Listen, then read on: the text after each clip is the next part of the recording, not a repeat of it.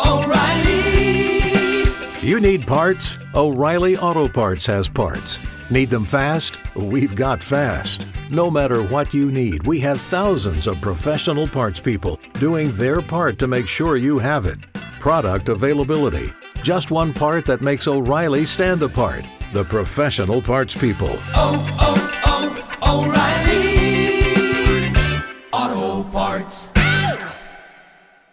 So we said last week that we're going to be on this week. That was a lie.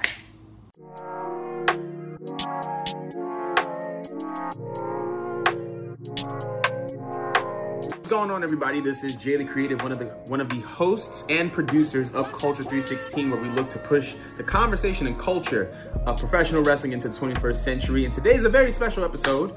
Yes, Angie's not by my side, but because Angie is on vacation right now, we couldn't schedule a time. It was mutual.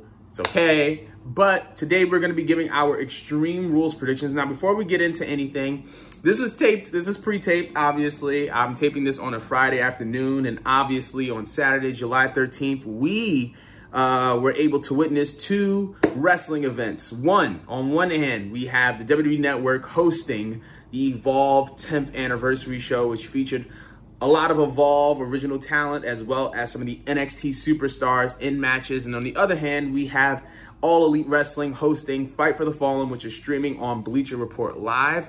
Now, I want to know what y'all feel about both of these events. So if you have the opportunity to do so, please comment below and tell us which show you believed was the top show. And we're going to be talking about it on episode 121 this upcoming week. Also, if you're listening to this on Spotify or Apple Podcasts or even Facebook Live, we encourage you to like, comment, and subscribe. If you are listening to us in an audio-only format, we ask you to give us a 5-star rating if you can.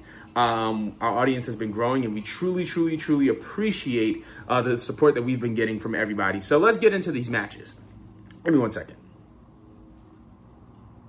So the first match for the Cruiserweight Championship will be Akira Tozawa. Nope, scratch that. Tony Nese versus the champion Drew Gulak.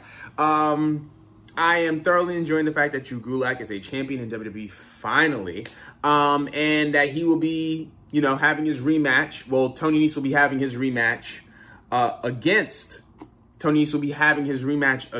Drew Gulak, because technically he didn't really lose the title. This should be a great match. In the previous pay-per-view, they had a triple threat for the Cruiserweight title where Drew won, and they were able to knock it out the park during the pre-show, per usual. But I believe that Drew Gulak is going to retain his title, and he's going to have a great reign as a heel. And the next match is Aleister Black versus Cesaro. On SmackDown for weeks, we have been seeing Aleister cut these vignettes talking about how he wants somebody, daring to pick somebody to pick a fight with him. 2 weeks ago on SmackDown, we heard a knock at the door once Aleister kind of reached the climax of his argument and of his monologue. And then the following week, it was revealed that Cesaro was the person who knocked at the door. He was referring to himself as the one who knocks. Now, this is not for any title. This doesn't really have any main event implications per se, at least it hasn't been made explicit. But if you're going to put Aleister Black and Cesaro in a match in Philly at Extreme Rules, one can only assume that it's going to be a banger. So I'm expecting great things from this match, because both athletes are just fantastic in-ring performers, extremely strong, extremely versatile, and extremely athletic. I'm going to go with Aleister Black on this one. So Aleister Black is going to go over Cesaro. And the next match for the SmackDown Tag Team Championships is going to be a triple threat match where we're going to see Daniel Bryan and Rowan versus Heavy Machinery versus The New Day. Now, what I believe is going to happen is that Heavy Machinery is going to actually win these tag team titles. I can see them pinning The New Day, and I can actually see a heel turn in there somewhere. I don't know how or when, but I see that happening. I see that Heavy Machinery is going to win the SmackDown Tag Team Championships. And the next match is for the Raw Tag Team Championships, and that will be the Usos versus the Revival. I personally think that I think that the Revival are going to go over. I think that the Revival are going to win the tag team titles. I feel like they've had a pretty good reign, and I feel like they're going to be built up to be defeated by War Raiders, Viking Raiders, whatever you want to call them. But I do see them winning this match. And the next match is a 2-on-1 handicap match for the SmackDown Women's Championship. Just a kind of a little bit of a backstory. For weeks now, we've seen Nikki Cross defeat multiple former champions such as Carmella. And we've seen Alexa being beaten by those same people. Now they're in a 2-on-1 handicap match against Bayley for the SmackDown Women's Championship. A match that was made possible because Nikki Cross was able to defeat a couple of people, granting Alexa that match. Now, I believe that Nikki Cross is being built up to be a main event player in the women's division. I also believe that Alexa is going to be putting her over. So I can see a couple of things happening. Number one, that Sasha Banks will return to Extreme Rules or return to WWE via Extreme Rules. We've been seeing for weeks now, Alexa has been befriending Nikki, and Nikki's been saying, you don't have any friends, you don't have any friends. Obviously, the social media banter has caused, or I should say the talk via social media has been has been saying that Sasha Banks has re-signed a WWE contract, and that she will be making her return soon. One can only assume that if Alexa has Nikki as her friend, then Bayley's going to have Sasha as her friend. And I could see Sasha coming back, them kind of, teaming up for a little bit, and then Sasha turning on Bayley, and then thus leading to a feud. I can see Alexa turning on Nikki, and then Nikki as a face and Alexa as a heel, and it's just going to be magic. But I do see Bayley retaining in this title match because for all that Bayley has done for Alexa, the least that that Alexa could do is put her over. Anyway, the next match is a last man standing match. Braun Strowman versus Bobby Lashley. I'm surprised that this match was made for this event, but then again, it is an Extreme Rules pay-per-view. This match was made possible because a couple of weeks or 3 weeks ago on Raw, Braun Strowman drove Bobby Lashley through a Titantron, and thus, Bobby Lashley has issued a challenge. Now, what I think is interesting about this is that Bobby Lashley has made appearances, Bobby Lashley has beaten people since this incident, and Braun Strowman hasn't said a word. And I think that it's because WWE Creative wants to bring Braun back to his roots. They want to make him this monster that doesn't speak, because I feel like the moment that he spoke, while he is pretty good on the mic, it made him human, and it made him tangible, and it made him beatable. And we don't want that out of a monster of an athlete like Braun Strowman. So I do see Braun absolutely dominating this match, and I feel like he's going to be the one to go over. And now, my match of the night, the United States Championship is on the line. AJ Styles versus Ricochet. Number one, thank the Lord that AJ Styles is a heel again and that the club has been reunited.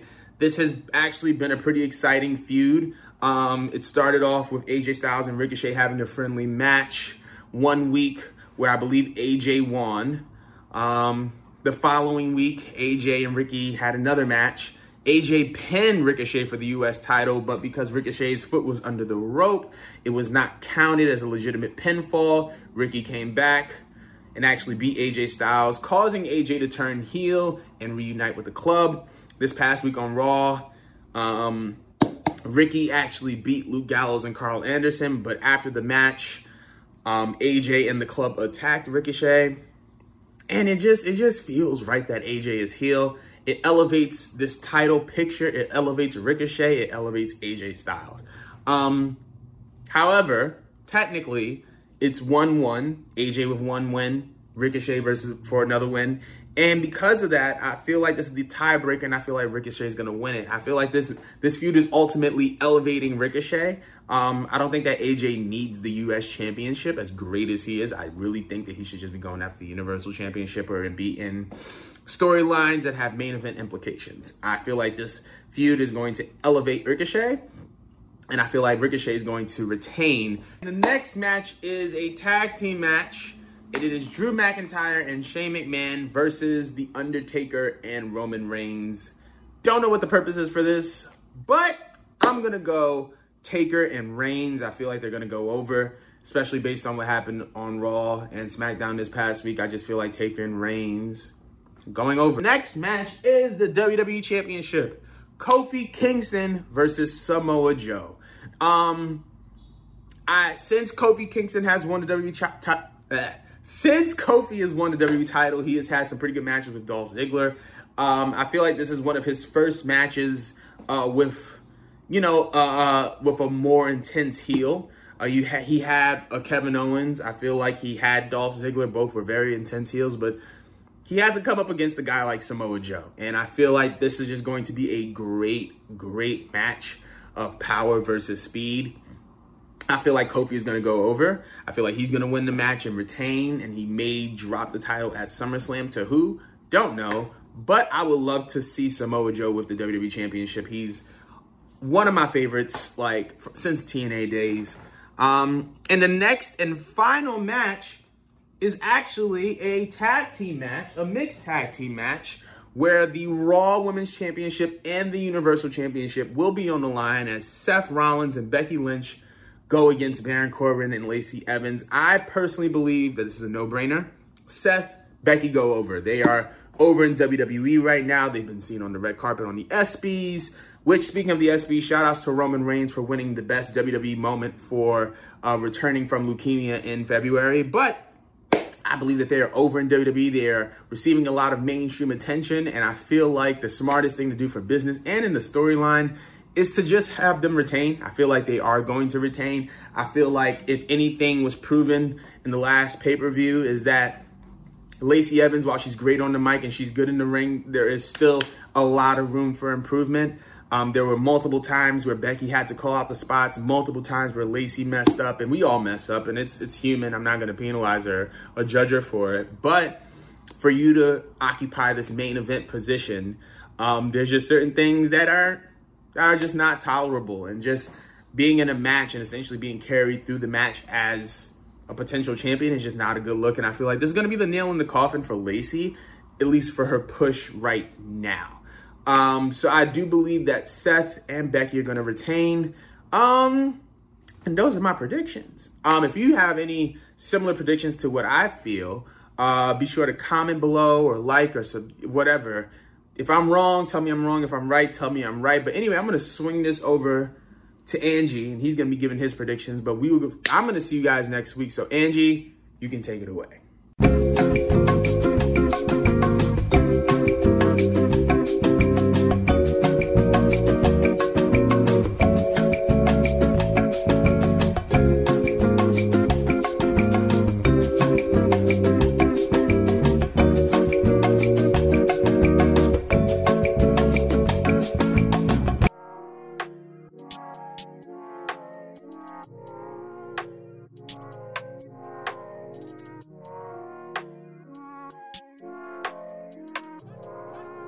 Run the track!